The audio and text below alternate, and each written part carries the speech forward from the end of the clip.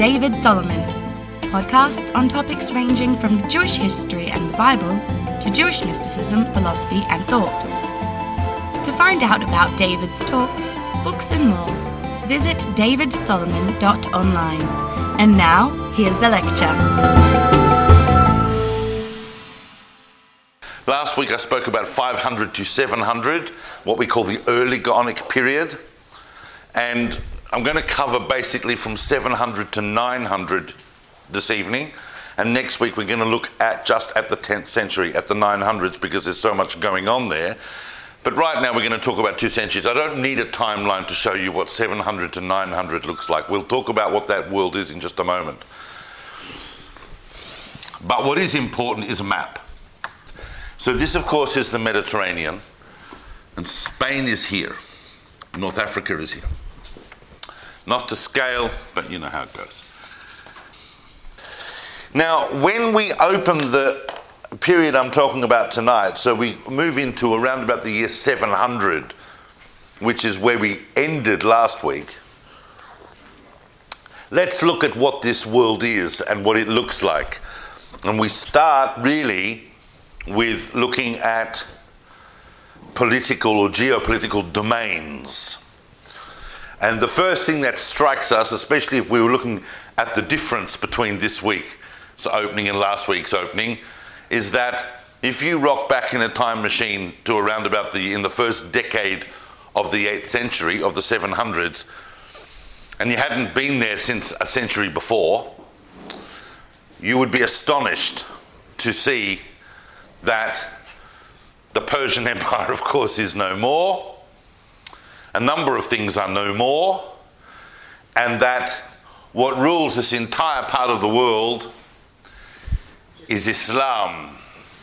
And that has happened in less than a century.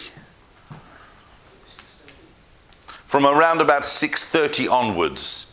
So in 70, 80 years, that's now Islam, and it is more or less politically unified under the banner of the Umayyad Caliphate. The Umayyads.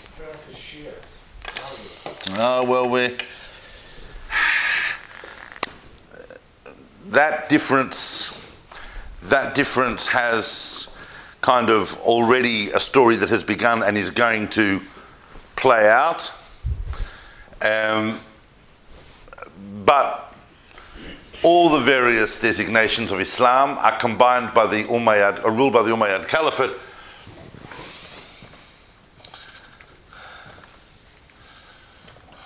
Now, for the purposes of Jewish history, and there is a lot of detail to go into. If this was a talk on the Umayyad Caliphate, I would have started in the middle of the 600s and we would go forward and I'll show you how that rose up. But what we need to understand for our purposes now is that what's the most important event in Jewish history really that is about to happen that's really going to change a lot of detail about what we know and what's going to happen. And that is, of course, that in the year 711,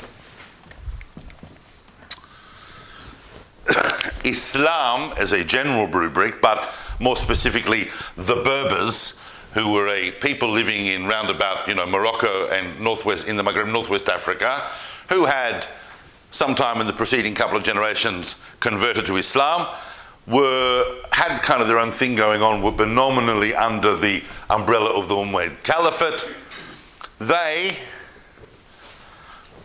crossed over here and conquered Spain.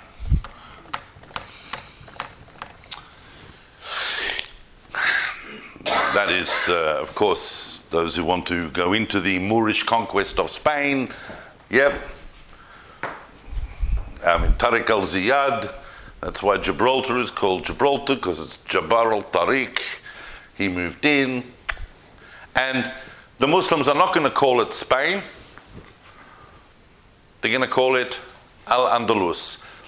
Just before, however, this is a big moment, but before that happens, I just want to touch on, and I should have touched upon this before I did that.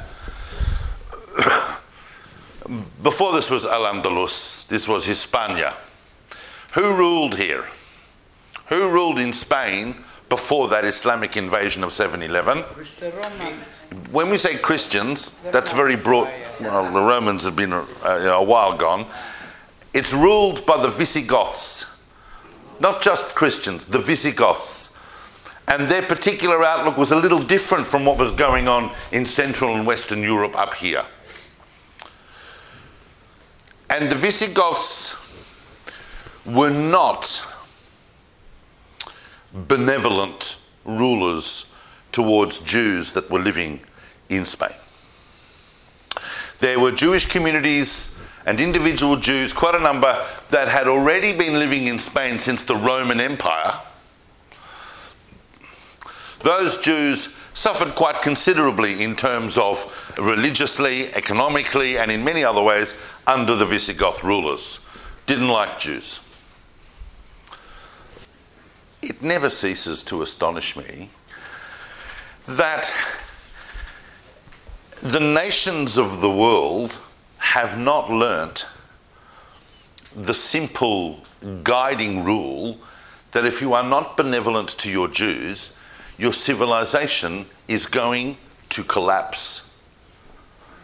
I cannot think in the last 2,000 years of one exception to that. Conversely, if you are benevolent to your Jews, your civilization will thrive. I cannot think of a single exception to that. There's like a rule of history that is amazing that people don't actually absorb.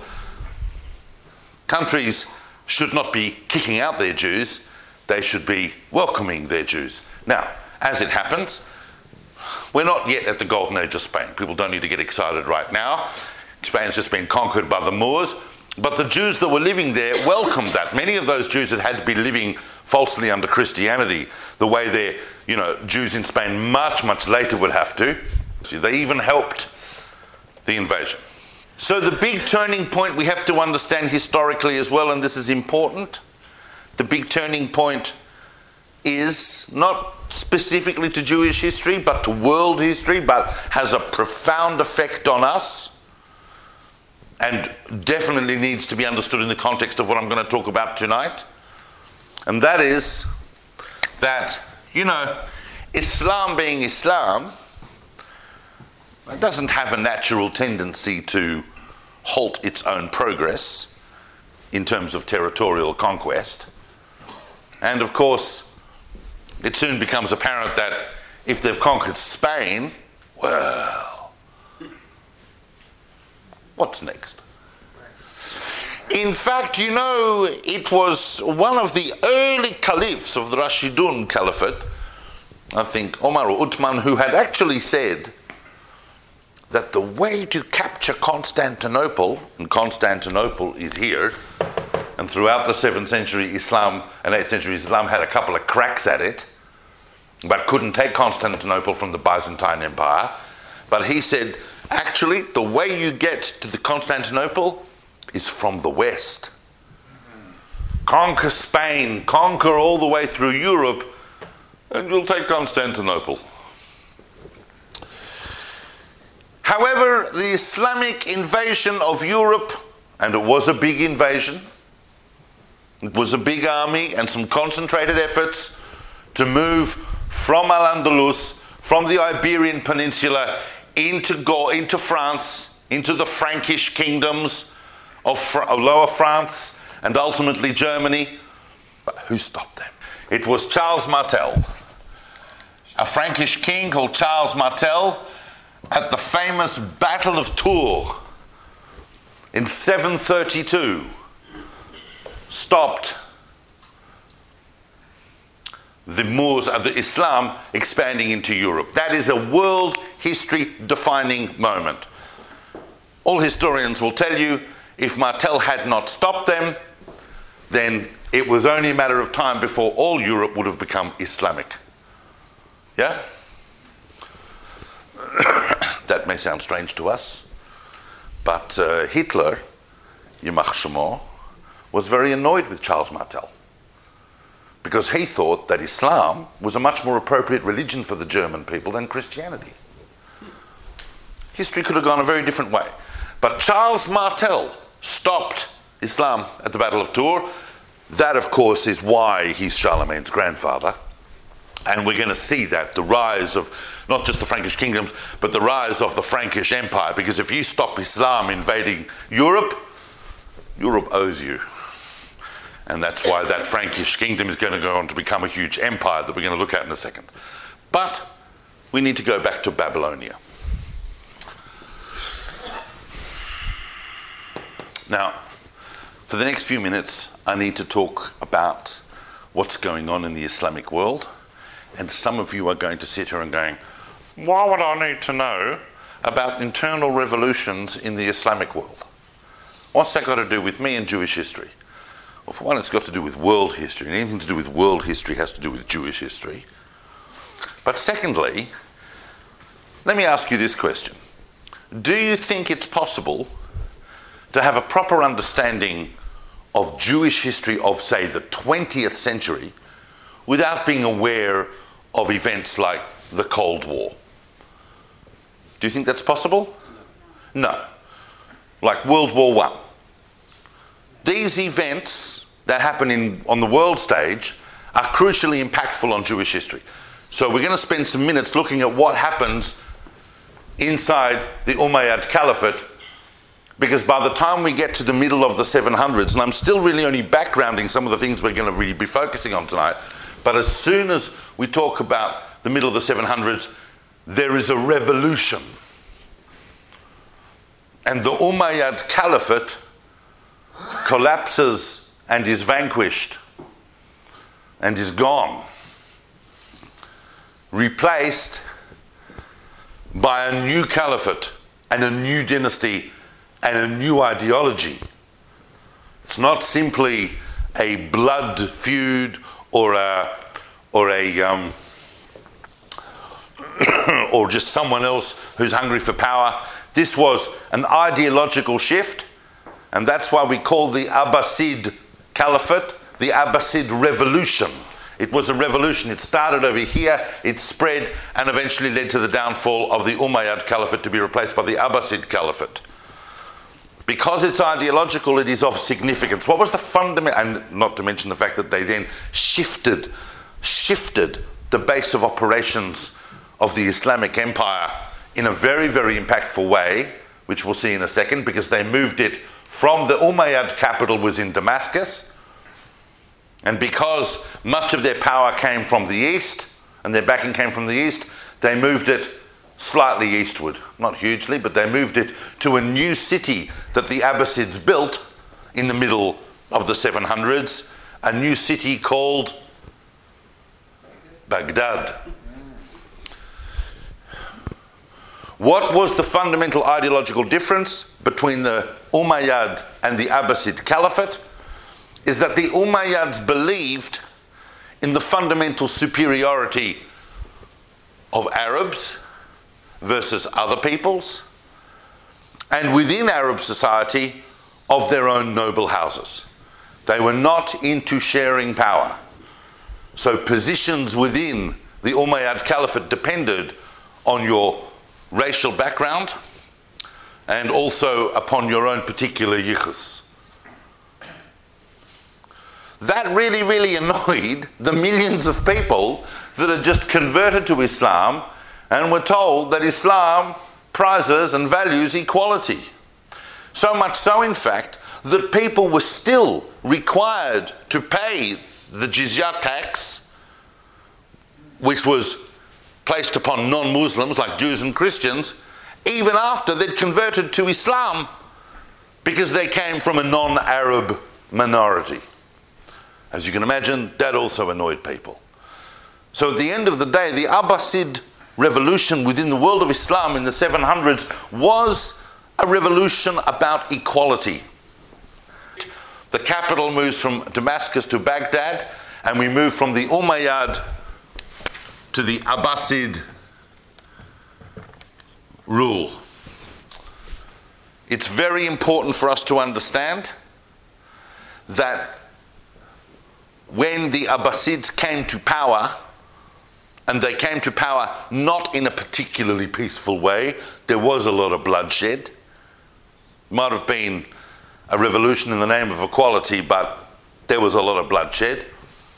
And the Abbasid rulers immediately set about exterminating completely any remnants of the Umayyad Caliphate, which is why the last surviving individual of that Umayyad Caliphate, a prince called Abd al-Rahman, makes his way secretly, just him and a companion, one of the great legendary journeys, all the way across North Africa, hiding all of the time, and eventually into Andalus, into Spain, where he set up an Umayyad emirate that is going over the next couple of centuries to become a restored Umayyad Caliphate from Spain. I'm going to talk a little bit more about that next week, because that's going to become the big Cordovan Caliphate, etc. So here's the picture once we get to the middle of the century, is that we've got the Abbasid Caliphate ruled from Baghdad, an Umayyad emirate here, and in a moment I'll be talking about what's going on here, but this is still Christian. You've got various kingdoms, but for the second half of the century it's really going to be about Charles Martel, his son Pepin, his son Charles, who's going to go on to become Charlemagne, and so on. We'll get back to that in a minute. I need to go back to Babylonia. Because what is, let's remind ourselves, what is the defining feature of the Gaonic period? Why is it called the Gaonic period? Because who were the Gaonim? They were the heads of the two great academies of Sura and Pumbedita, who now find themselves not in some backwater Jewish community in relation to the centers of power, but in fact very, very close to the Abbasid rule of basically half the known world. From the Islam now ruled from the Abbasids ruled from the Indus Valley all the way through to Spain. That's an astonishing empire, and the center of it was right where the Talmudic academies of Babylonia were led by the Gaonim. Now, the Abbasids kind of were, for the most part, tolerant towards Jews, and they relied on cordial and good relations with the leaders of the Jewish community, notably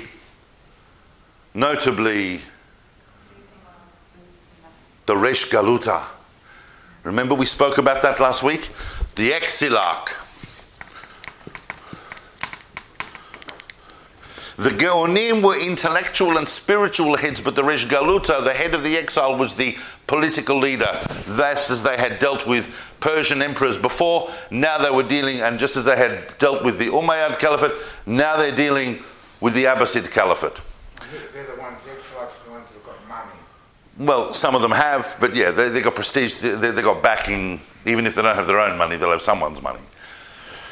The important thing to understand also about the Abbasid revolution and its impact is that we're now kind of focusing on, look, it's not yet a full-blown renaissance, okay?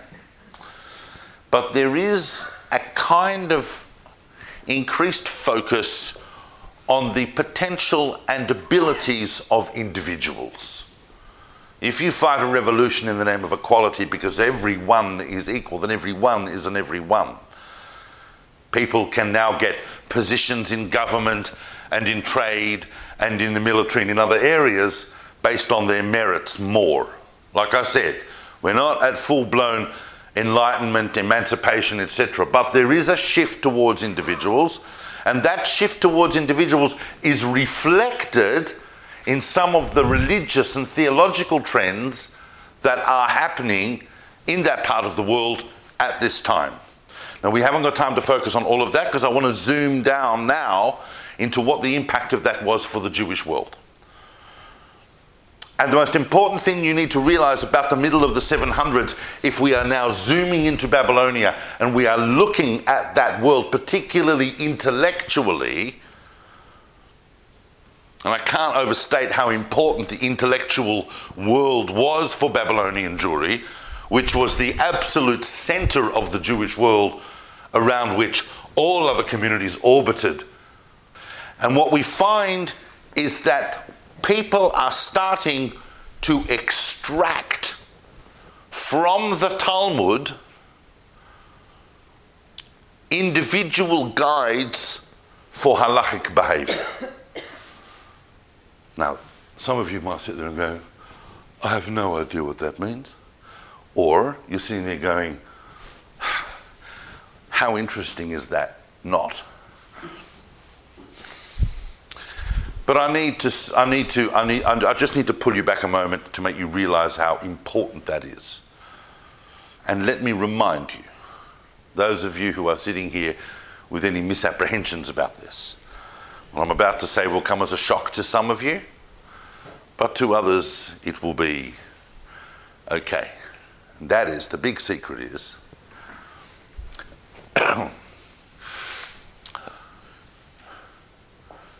Judaism didn't always look like it does today. No. It has gone through phases of flux and transition.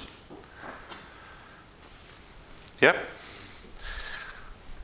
The problem with the Talmud as your primary oceanic text by which you derive some kind of guidance for life is that it is incredibly enormous and it doesn't give you any conclusions. And it's really, really difficult to study. And it's really, really hard to understand. And the whole intellectual activity of the academies of Babylonia were trying to understand this text and to transmit it to the next generation. But it wasn't until the middle of the 700s that some people started to say, maybe we could extract various digests of halakha out of the Talmud, and we start to see the very, very beginnings of authored texts that are effectively codes. They're not really yet codes, they're what we might call proto-codes. One very interesting one, which is probably the first authored text after the Talmud in Jewish history, is a book called the She'iltot, written by Rav Achai Gaon, who was passed over as the Gaon of Pumbedita and therefore bogged off to the land of Israel, and wrote the She'iltot. And the She'iltot is a very creative book which has no kind of previous template by which to do this, but takes the weekly Torah readings from the synagogue and elaborates on them, citing and usually focusing on one particular law, and then elaborating on what the details of that law would be, and that law would be a theme of that particular week's reading. Now, well, for example, right, I think in one of the Torah reading that deals with the marriage of Isaac, so he would spend that particular essay dealing with the laws of marriage. There were legal, let's say, on Noah, yeah? He would talk about theft. Theft was regarded as one of the big things of the generation of the floods. He'd talk about the laws of, for example, yeah? Different theme and expanding about that. It's not a code, but you can see that there is an attempt there to try and develop a kind of fixed narrative about what Jewish law looked like. No one outside the Gaonim of Babylonia and their immediate students, no one was really sure. There are no books, and not even copies of the Talmud. And then we get a figure like Yehudai Gaon, one of the most famous and biggest Gaonim of the 8th century, that you may not necessarily come across unless you're in this talk that was dealing at this level of detail. But Yehudai Gaon is the Gaon of Surah, According to some sources, he was blind, which makes it more amazing. But he extracted from the Talmud a text called Halachic Decisions. And it dealt with a range of topics, and it just brought from the Talmud whatever opinion he thought was the actual decision, but basically breaking it down for you according to how things are done and how things are lived. He was followed by another important figure in the middle of the 700s called Shimon Kayara, who never actually became a Gaon, who wrote a book called Halachot Gedolot, the big halachot. Now, scholars are not entirely sure what came first, the Halachot Pesukot or the Halachot Gedolot, and they're not 1,000% sure either which of these two wrote which. But the general opinion is that the Pesukot was written by Yehudai Gaon and expanded upon by Shimon Kayara, but it's possible that Pesukot was actually a condensation of the Halachot Gedolot that had already been written into a shorter form. We're not, remember what I said at the beginning of last week's talk. When we deal with the Gaonic, in many cases we're peering through the mists of time. But what important thing to take from here is that we can start to see some attempt to codify Jewish law and Jewish practice for individuals. And because people were asking for these things. Now, I don't talk about anything that's not important, and we're going to come back to these and we're going to look at them. But for now, we're going to talk about things that are happening in the middle of the 700s. And I want everything I'm about to talk about now, I want you to understand in the light of what I've just discussed. In one of the most astounding and important episodes for us to understand in the middle of the 700s is the story of, and once again, we're peering through the mists of time, is the story of a figure that we know as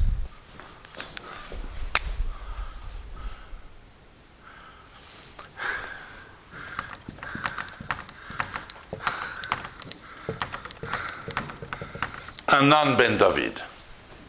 Yeah? Now, later literature, later Gaonic and medieval literature will tell you, you're smiling because you know who that is? Oh, sorry. I don't know. Yeah, no, that's okay. Later literature will tell you that the reason that Anan ben David did what he did is because he was hurt and upset, as you probably would be, because he was passed over for the job of Exilarch. He was of the Exilarchic family. He looked around, he thought, look at my generation. It's got to be me, right? My uncle, when he goes, my uncle's the Resh Galuta, but when I look at the contemporaries of mine who are descendants of that family, it's got to be me. And it wasn't. They chose someone else. That's what later literature will tell you. But we're not 100% sure of the motives of Anan ben David. But what he did is fascinating in the light of the background I just explained, that just in the middle of the 700s, they are just starting to codify potentially rabbinic literature, and Anan ben David gets up and he says, the Talmud, this thing that all of you for hundreds of years now have been sticking your head in, and let me tell you that, because I didn't go into detail and I probably should have, Yehudai Gaon didn't just write a halachic digest. He was absolutely determined, on the one hand, to assert the preeminence of the Babylonian Talmud over the Palestinian Talmud, and to make the Babylonian Talmud an effective scripture, an absolute lock, stock, barrel authority on what Judaism is. If it's not in the Talmud, it's not Judaism. I'll say that again. If it's not in the Talmud, it's not Judaism. The Talmud has the basic practical effect as scripture. It's a huge shift to try and do that, and he succeeded in doing that. So that's why it's not surprising that just around about that time, Anan ben David gets up and he says, this Talmud is bunk. That didn't come from Moses. The rabbis, they made it up. They made it up and began a cult that either directly or indirectly, and scholars are still, the jury is out on exactly what the story is of the direct influence, but there's no question that Anan ben David was the progenitor of an entire movement in the Jewish world that was anti-Talmudic and anti-rabbinic and spread extensively, so that by the time of the end of the Gaonic period, this movement is going to comprise estimates between 10 to 20% of the entire Jewish population of the world were Karaite. Why did people get drawn to it? Because in a way, on the one hand, the Islamic background of literal reading, literally the Quran, was a very influential dogma on how texts are to be approached.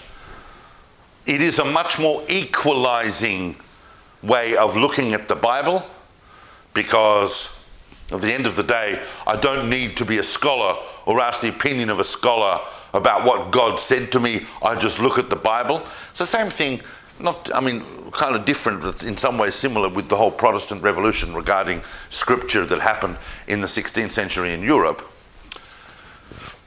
Massive movement, which we will come back to, and especially next week I'll be talking about the Carol. We need to understand Anan ben David is a very, very important shift. And the other interesting thing, if we're talking about topics of history and we're still on the 700s, is that we need to talk about this topic. I will talk more about this topic next week, but I just want to highlight it in its place, and that is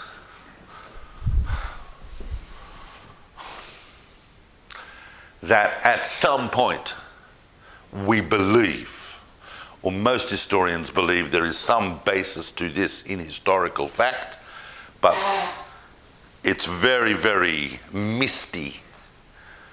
But we understand that at some point in the middle of the 700s, a kingdom sitting on the border of the Islamic world here converts to Judaism. They, of course, are the Khazars. Now, there are a number of different historical artifacts that have given us to understand about the existence of the Khazars. But the basic story comes to us in two forms. One is the famous letter to Chasdai ibn Shaprut, which we are going to discuss next week. Chasdai ibn Shaprut is not here this week, he's here next week. And he was sent a letter by the Khazars. And then, in the beginning of the 20th century, Solomon Schechter found in the Cairo Geniza what's now known as the Schechter letter, which was a letter apparently from the Khazars addressed to someone, we're not sure, but it's in the Cairo Geniza. It's very old, slightly different story about what's going on. We know, of course, because Yehuda Halevi, the 12th century poet, not just a street in Tel Aviv, but a 12th century poet, famously wrote his book, The Kuzari, based on the legendary story of King Bulan, who invited the clerics of various faith systems to argue the benefits of their religion in front of him, and he chose Judaism. Not a bad choice if you are wedged between the Christian and the Islamic worlds. Not a bad choice. Other versions tell us that there was a chap called Yitzhak Sangari, very mystical figure, who was deeply involved in the conversion of the king of the Khazars. But we understand broad terms that if this thing existed, and according to others they were in touch with rabbis in Babylonia who talk about them a bit, if it existed, it lasted for the next 2.5 to 3 centuries. But it's an important topic in Jewish history, and I raise it even though there are some contemporary historians and scholars who now believe that the whole thing, lo haya v'lo nivra, it never happened. It's all one great big phantasmagation of the medieval sort. But there are enough historians who believe that the evidence points to the existence of some kind of quasi-Judaic entity. So we arrive there at around about the year 800, and as soon as we say the year 800, it immediately makes us realize that as interesting as the Khazars are, we have to shift our attention to Europe. Let me take out the words Umayyad and Abbasid there, because that's going to be confusing, because I'm talking now about Europe, Western Europe, France, Germany. And what we find has been happening in the last few decades is that through the efforts of Charles Martel and his son Pepin and his son Charles, as I said earlier, that where they have gone from just a Frankish kingdom to a Frankish empire that is now, by the year 800, in a position to control France, what is today France, Germany and Italy. And that is why in the year 800, Charles, the grandson of Charles Martel, who we know as Charlemagne, because that just means Charles Magnus, is crowned in Aachen, in Germany, as the first Holy Roman Emperor. All of Europe, Western Europe, is now unified. That's what the whole thing about the euro and all of that is. A unified Europe. They create a unified Europe under one Christian ruler over all, the Holy Roman Emperor of the Holy Roman Empire. Not the Roman Empire, but a new version of it called the Holy Roman Empire, united not merely politically, but religiously as well. This is a Christian empire. And it has a pope, because we're now aligning ourselves. But Byzantium's still going, but now Europe has become fully Christian. Our spiritual leader is the Pope in Rome, and our temporal ruler is Charlemagne, the Holy Roman Emperor. Now,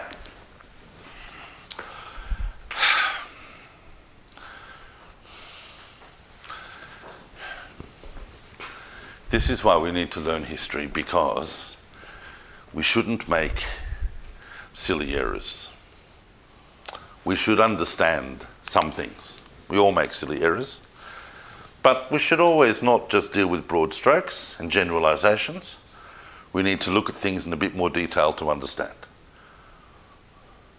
What do you think the impact of that was for the Jewish communities and Jews living in that area? It's good. Not too good.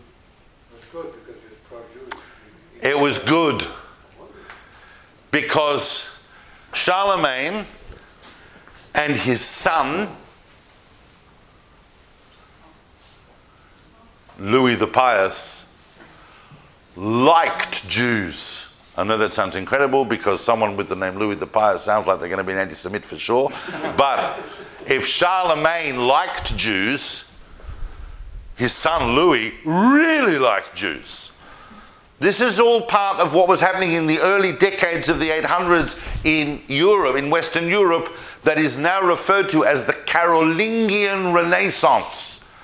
Because Charlemagne and definitely Louis were interested not merely in edicts of toleration, and basically Louis lost his throne effectively because he was so tolerant of Jews, that not only of an era of toleration, but also an era where they tried to grow scholastically and with art and music and architecture. This is the Carolingian Renaissance, and Jews did very, very well there. You know that the year before he was crowned emperor, Charlemagne sent a delegation to the Caliph of the Abbasid Caliphate, the fifth Caliph, a very important figure called Harun al-Rashid. And he sent a diplomatic embassy of friendship. And in that, along with that embassy went a few Jews, because they were diplomats appointed by Charlemagne, and they had gone to see Harun al-Rashid. Harun al-Rashid, very impressed, and he forms a friendship with Charlemagne and sends him back gifts. One of the gifts that he sent him back to Charlemagne, a gift that was delivered by a Jewish emissary called Isaac, a Frankish Jew appointed by Charlemagne to bring back from Baghdad to Aachen. Anyone know? What? An elephant. Probably the most famous elephant in history, an elephant called Abul Abbas. Abul Abbas, very, very famous elephant. And Isaac travelled with this elephant from Harun al-Rashid. Well, an amazing story. Took him 2 years, but he travelled with this elephant all the way across North Africa. And wherever they went, it was like, I work for Charlemagne in Europe, but I'm just coming from Baghdad with an elephant. All the way, and then Charlemagne met up with emissaries who told him that, King Dude, that Isaac's coming back, and he's coming back with an elephant from Harun al-Rashid. So Charlemagne sent ships to pick him up from Tunisia and take him back to Europe and so on. And he delivered, in 801, Isaac delivered Abul Abbas to Charlemagne in tremendous... who in Europe had seen an elephant? Right? And phenomenal story. Before you ask, the answer is we don't know. The historians argue over that. You were about to ask me whether it was an Indian or an African elephant. Now, right. That elephant has a whole other history that happens after that, but that's the famous elephant that he got from Harun al-Rashid, delivered by a Jew. Just to show you how Jews were empowered and enculturated during the Carolingian Renaissance. So much so, in fact, that towards the end of the reign of Louis the Pious, and I'm telling you, who issued edicts regarding toleration and Jews that would be the envy of even the most pro-Jewish political rulers. I mean, seriously, could have indicated that, things might have gone very, very differently in Christian Europe had the Carolingian dynasty continued like that. But unfortunately, Louis divided up his kingdom between his 3 sons. He didn't nominate one ruler, and that is the origin of what is eventually going to evolve into France, Germany, Italy, and all the different breakup of Europe that it eventually became. And by the time we only have to get a couple more generations, and the rulers, through various pressures, but particularly the economic pressures of Christians and priests, and the theological pressures, things are no longer that good for Jews. Very quickly. Yeah, skills. What are the skills that sort of enamored these leaders? Was it trade? Was it medicine? Well, Jews were engaged in trade, and even Spain, especially, and some Jews were engaged in agriculture. There's particular Jews in that age were particularly known to be dealing in wine, in silk. So there was a lot of trade. But Jews also multilingual. Lots of contacts. One of the major reasons Jews were trusted as diplomats and to carry money and to deliver messages and to do things is because they knew a Jew from here could walk into a shul here and within 5 minutes be immediately trusted. You know that.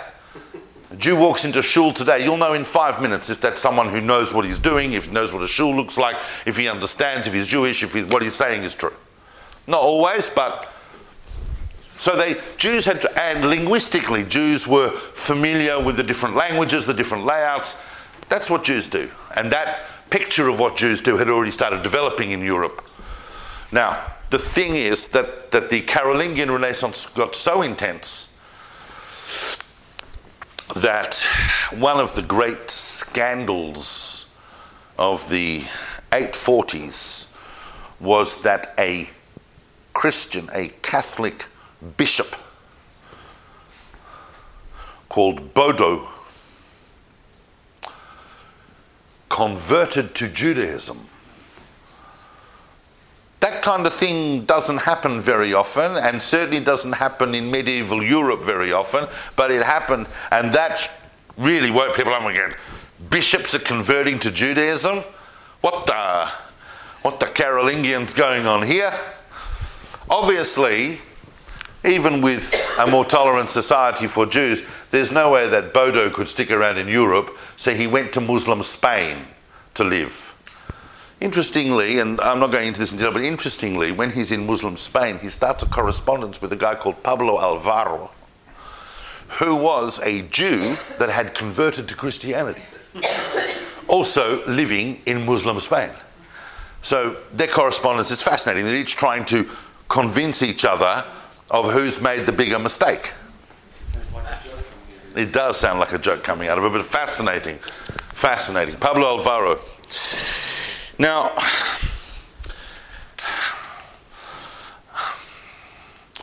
want to go back to Babylonia for a minute, because one of the things we need to talk about is the noticeable in this period of the 800s, the late 700s and the 800s, once again, due to the fairly dominant effect, that impact of Yehudai Gaon's entire push and project for the preeminence of the Babylonian Talmud and of the Jewish academies of Babylonia over the studying academies of the land of Israel, because now that the Christians and the Sassanids had all gone, it's all Islam. So there are Jews living in Jerusalem, there are Jews living in Tiberias, there are Jews living right throughout the land of Israel, and they have their own Torah academies.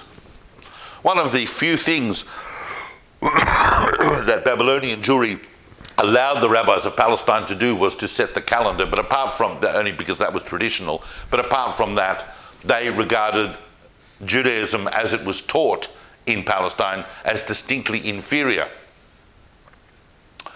Those tensions actually became quite acute. We're going to look at how some of them actually developed into full-blown rifts in next week's talk. But there is a letter that is sent in the early 800s from Babylonia, a famous letter. We're not even entirely sure whether it was sent to the land of Israel itself or whether it was sent to communities over here in Kairouan and so on about the land of Israel, because all of these communities somehow still felt within the domain of the land of Israel rather than Babylonia. And a scholar called...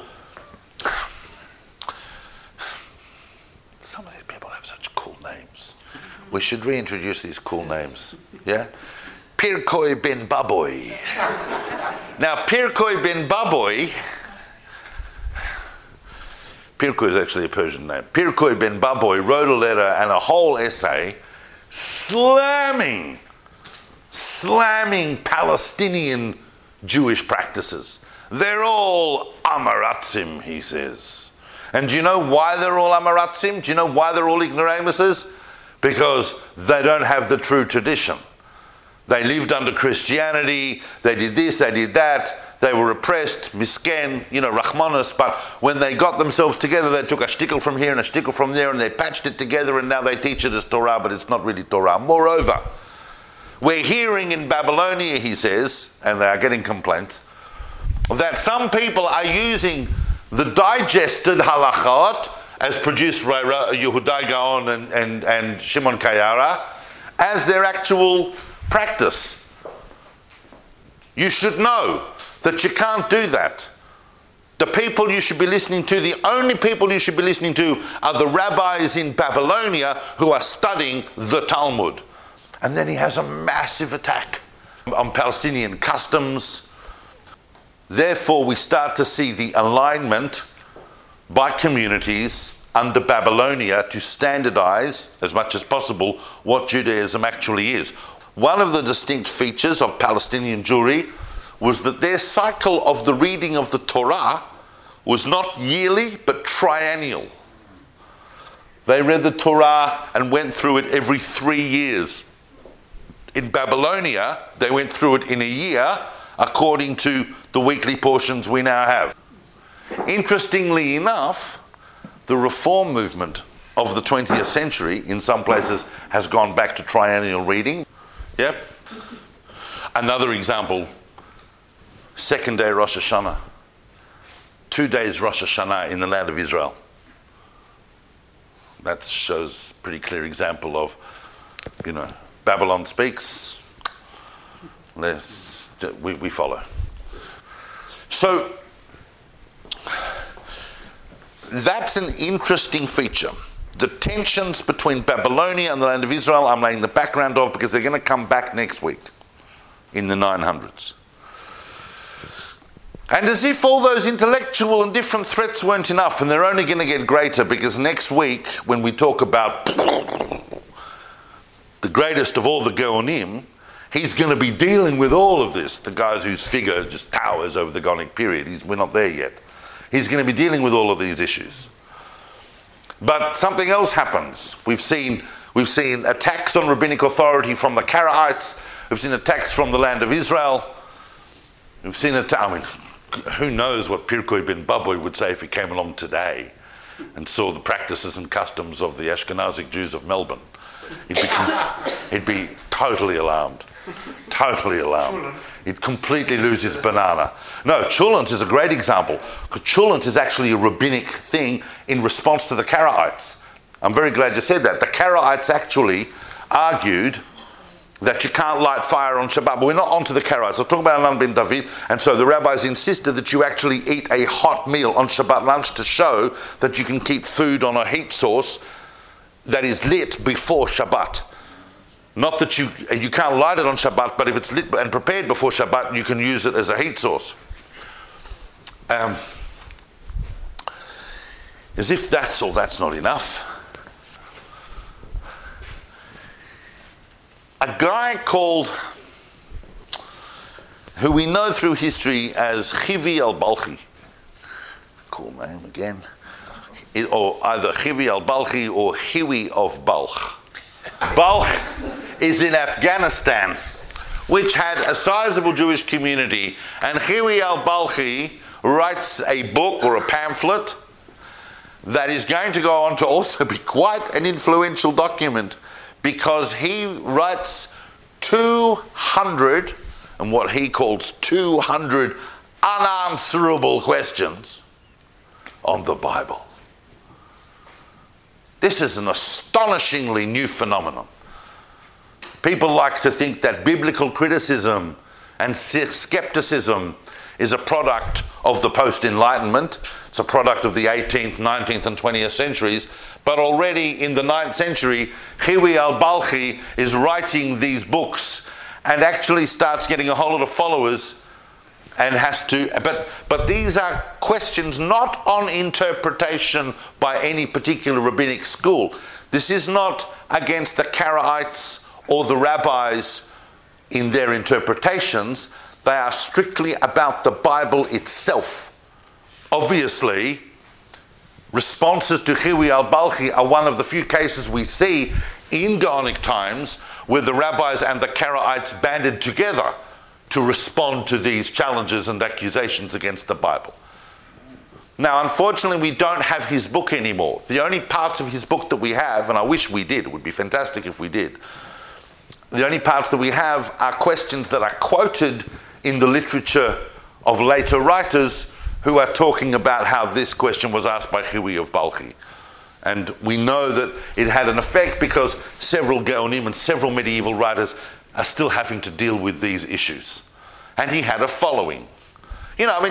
Questions. You know, why did God do this? And why is that? And why doesn't God stay in heaven? And what's he got to do? You know, the sort of things that, you know, if you took a bottle of vodka and you sat at the back of a shul one day and you said to yourself, I'm going to ask 200 unanswerable questions on the Bible, that's what you'd come up with. Anyone can do it.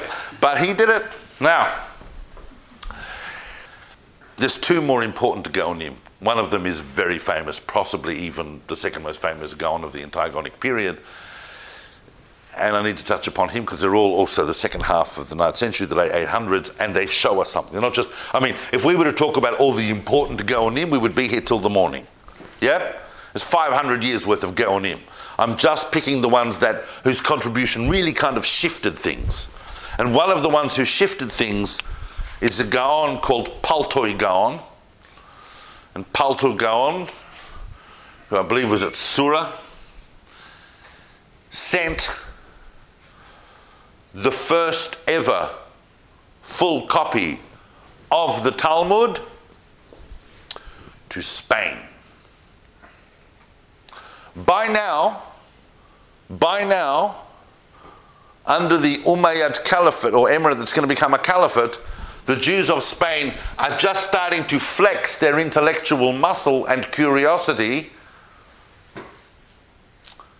And bearing in mind also, it's extremely interesting that when we talk about the 800s, because we have a Jew-tolerant empire here, we have a Jew-tolerant empire here because under people like Harun al-Rashid starts an institute called the Bet al-Hakim, the wise house, the house of the wise, the library, the great library of Baghdad.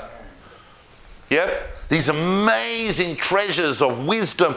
That's when people really started translating the classics of Greek philosophy and thought and science into Arabic. All of that's done in the golden age of the Abbasids under people like Harun al-Rashid. And here also in the 800s, the Umayyad Caliphate in Spain is also encouraging Jews and starting to lay the groundwork for what's going to become the golden age of Spanish Jewry. So the 800s, if you're in the time machine and you're whizzing past, it's worth stopping off for a few weeks. It's not a bad place for Jews, the 800s. But they're starting to go, well, wait a minute. We're starting to create a bit of a merkaz here, a bit of a center. We don't really have the fundamental texts. Surely the rabbis of Babylonia are not that much cleverer than we are. Let's have a look at the Talmud. All we've got, they complain to Paltoi, are the digests. We've got people running around with bizarre Palestinian customs, and people are quoting these digests and going, there's your Torah. And Paltoi goes, that's unacceptable. If you're not going to listen to us, then at least study the Talmud for yourself. So he sends them the first Talmud to Spain. But that is not as famous as what was sent to Spain in the second half of the 800s by Amram Gaon, who as I said, probably the second most famous Gaon.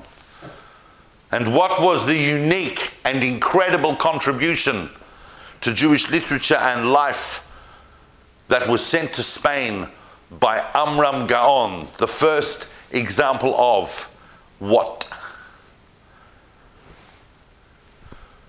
A Siddur. Amram creates the Siddur. And the Siddur that he puts together, the order of prayers and the style and mode of prayers that he puts together, becomes the stem, DNA, of both what is going to become Nusach Sfarad and Nusach Ashkenaz. All the great Nuschaot of world Jewry, which became kind of stabilized throughout the Middle Ages, are evolutions from the first Siddur sent from Babylonia to Spain by Amram Gaon.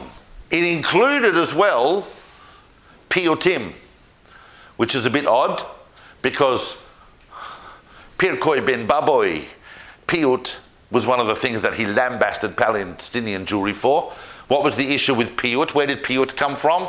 Elazar ben Kalir, who was living where, in which empire? Byzantium, which had control over the land of Israel and was trying to interfere with liturgies and so on, although Kalir probably lived in Italy, but all of these communities were using Piyut. Pirikoi ben Baboy didn't like Piyut, he slammed them for it, but within a generation, Amram is sending them a Siddur that's containing Piyutim, as well as all of the standard structures of prayer, of course, the Shema and its blessings, the Amidah. We've had the Amidah since the time of the Mishnah, but there's no specific acknowledged formula. No one's telling us what we're supposed to say, how we're supposed to pray, what the order is, where things come, when do we stand, when do we sit, when do we do this, when do we do that, what happens here, what happens there, what happens if it's this day, if it's that day. A Siddur, the first Siddur, huge development within Judaism. So within a generation, you've got the first copy of the Talmud and the first Siddur. They hadn't even written a Siddur for Babylonia. That's the interesting part. The development of the Siddur as a textual artifact only happens as a result of a request from Spain for an order of prayer. That's a classic example of what the Gaonim were doing in relation to communities of the diaspora right throughout the Jewish world. The Gaonim are creating the fundamental infrastructure of Jewish communities, the fundamental institutions, whether that's the Siddur, the Haggadah, the calendar, aspects of communal life, Chevra Kadisha, communal supervision of Kashrut, all of these things are created in the Gaonic period as a result of the demands upon them from communities all around the Jewish world. I mean, even in the times of the Mishnah, people who were leading services generally did it by heart. That's what it meant, that you had to be someone who knew how to lead the service. Here, they're sending it in the form of a book. This is a Siddur. Now, I'm just going to finish off with a couple of interesting people, because once again, if we're talking about the 800s in Jewish history, and you're sitting at some dinner party and the subject of the Jewish history of the 800s comes up, and you would not want to be caught short on this and go, oh, well, I heard David Solomon talk about that, he didn't mention this. One extraordinary figure that pops up at the end of the 800s, he is one of the most famous travellers of Jewish history. Like a Jewish Marco Polo, but hundreds of years before Marco Polo. In a very famous series of journeys that he then wrote up into a book. You see, people are starting to write books. Not just the Talmud. Eldad Hadani, or Eldad the Danite. Now, Eldad the Danite,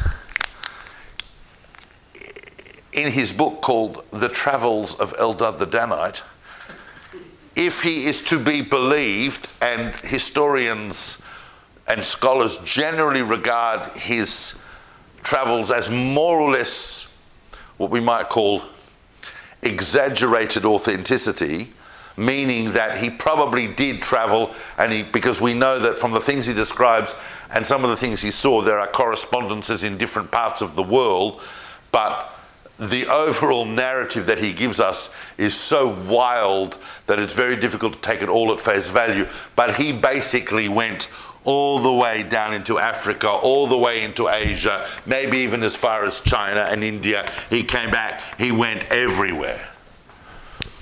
And you only have to open up the first chapter of his book to get a sense of what it's like, because many of the things written by, and of course, in those travels, he's meeting Jewish communities, and because in the Middle Ages they took every word he said as absolutely true, there are halachic discussions in Babylonia about whether the communities he visited are doing the right thing or not. But in his very first chapter, just to give you a taste, anybody read Eldad Hadani? No. You should read Eldad Hadani. It's a ripper read, because many of the things that happen there actually become kind of staple tropes of later travel literature. In his first chapter, Eldad Hadani and his travelling companion are shipwrecked and are washed up on the shore of Africa, and captured by a tribe of cannibals who eat his friend straight away because he was fat. But because Eldad was skinny, they put him in a special hut to fatten him up. And when they were just about to eat him, he was rescued by some other invading tribe that then took him somewhere else until he got ransomed by a Jewish community. And that's the pace, and that's how it goes. It's just wild. But nevertheless, we believe there is some basis to his travels because of the way that he describes things and the things he talks about. He is an extraordinary traveller and tells us a lot about that world. Trouble is, we're not entirely sure which parts are just blatant exaggeration. And I mean, he talks about, and once again, he talks about a Jewish kingdom somewhere here. So people go, oh, the Khazars, except what he describes is actually people who regard themselves as the lost 10 tribes. So he's got actually, the tribes of Manasseh and Asher. So he describes them as tribes. He himself was a Danite. Now we know generally that we haven't really known, unless you're a Kohen and a descendant of Aaron or a Levi, we don't really know our tribes since basically the end of the first temple. So for the last 2,500 years we have, but no, he's got no problem. I'm a Danite, that guy was from Asher, that guy's from Shimon, that's it, they're living, the Reubenites are living there. Establishing major tropes, however, for much of medieval literature. Remember, you've heard me talk about the 16th century, right? So we know that when David HaRouveni turns up in Venice, he says, I'm from the tribe of Reuben, and we're living on the other side of the river Sambatyon, which, by the way, Eldad Hadani also talks about the river Sambatyon, that famous river that can only be crossed on Shabbat and so on. All of these major travel tropes established, but a very important figure that is nevertheless taken seriously by the Gaonim of Babylonia because of the things he says about those communities, and have discussions about whether or not we can regard the halachot contained in the travel logs of Eldad Hadani as actual halacha. The other traveller, the other famous traveller who is contemporary with that, and I'm going to finish on this note, but it's too good not to tell you, this is not a well-known figure. This is obscure. You have to go deep into Gaonic literature to know this. And so everything that I've spoken about till now would probably be regarded as things you would need to know for that dinner party. But the thing I'm going to talk about now is something you could contribute.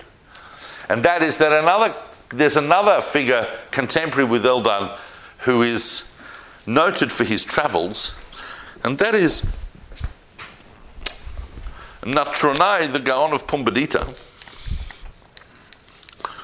In fact, he is Natronai II, because there was an earlier Natronai who I think was the teacher of Yehuda Gaon a century earlier. Natronai II acquired a reputation, certainly in later literature,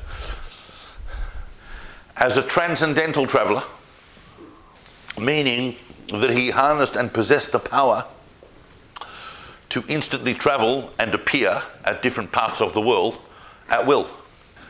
And we know that because he was in Babylonia, and then suddenly, on a Wednesday, would appear in France, in Narbonne.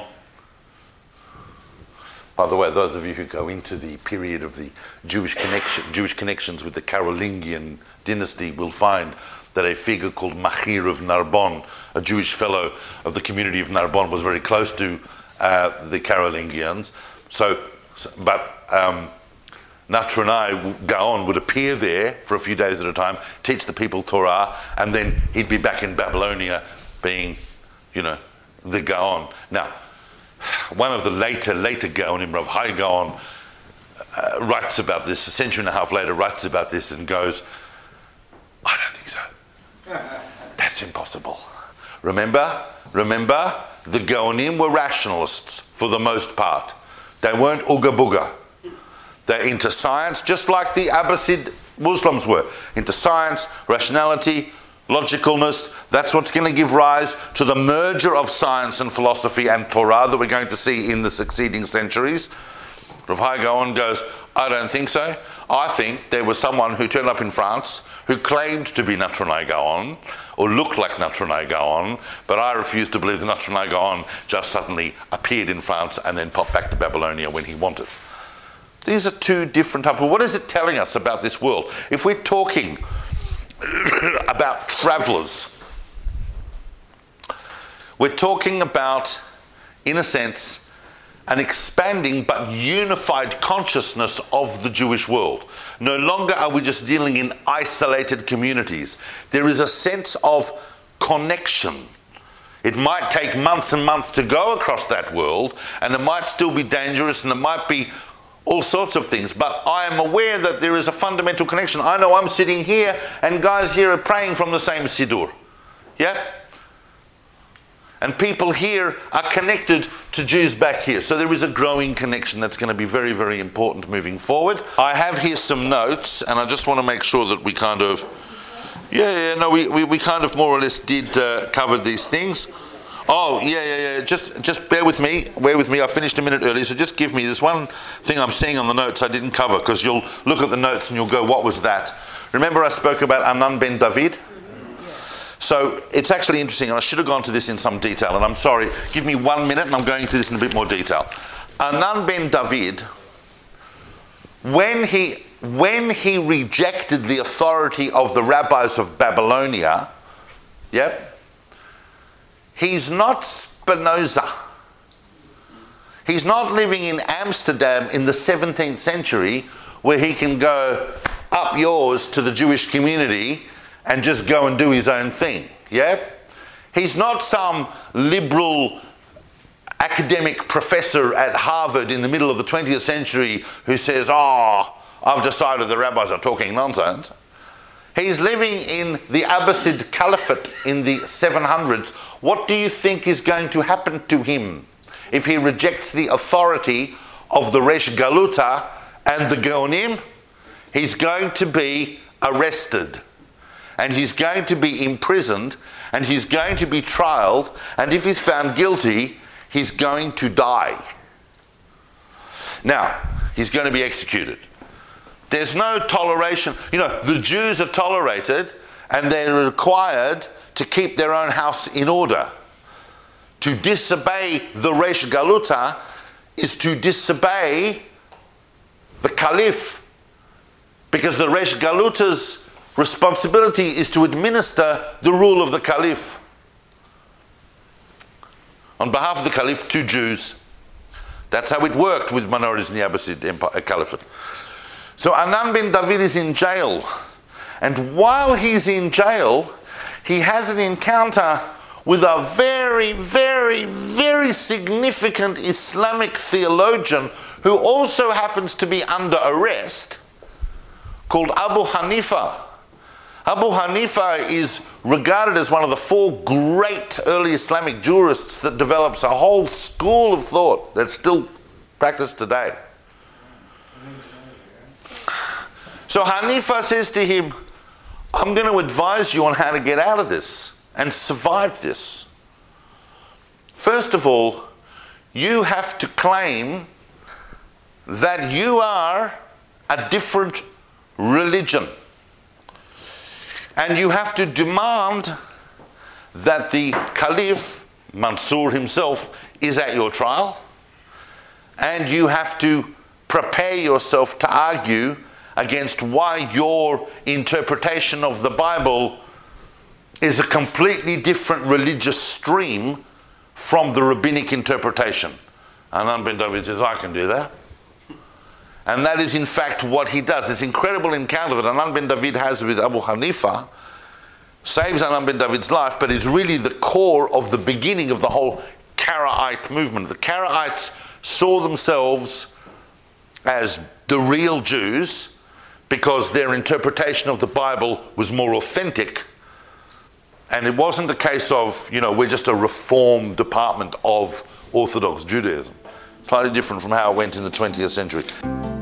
Next week we will be talking about, we'll just deal with 1 century, and we're talking about a lot of issues. So thank you for listening to all that.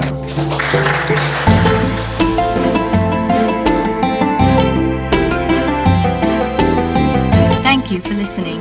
To find out more about David Solomon's books, recordings and classes, or to support his work and teachings for just a few dollars a month, visit davidsolomon.online.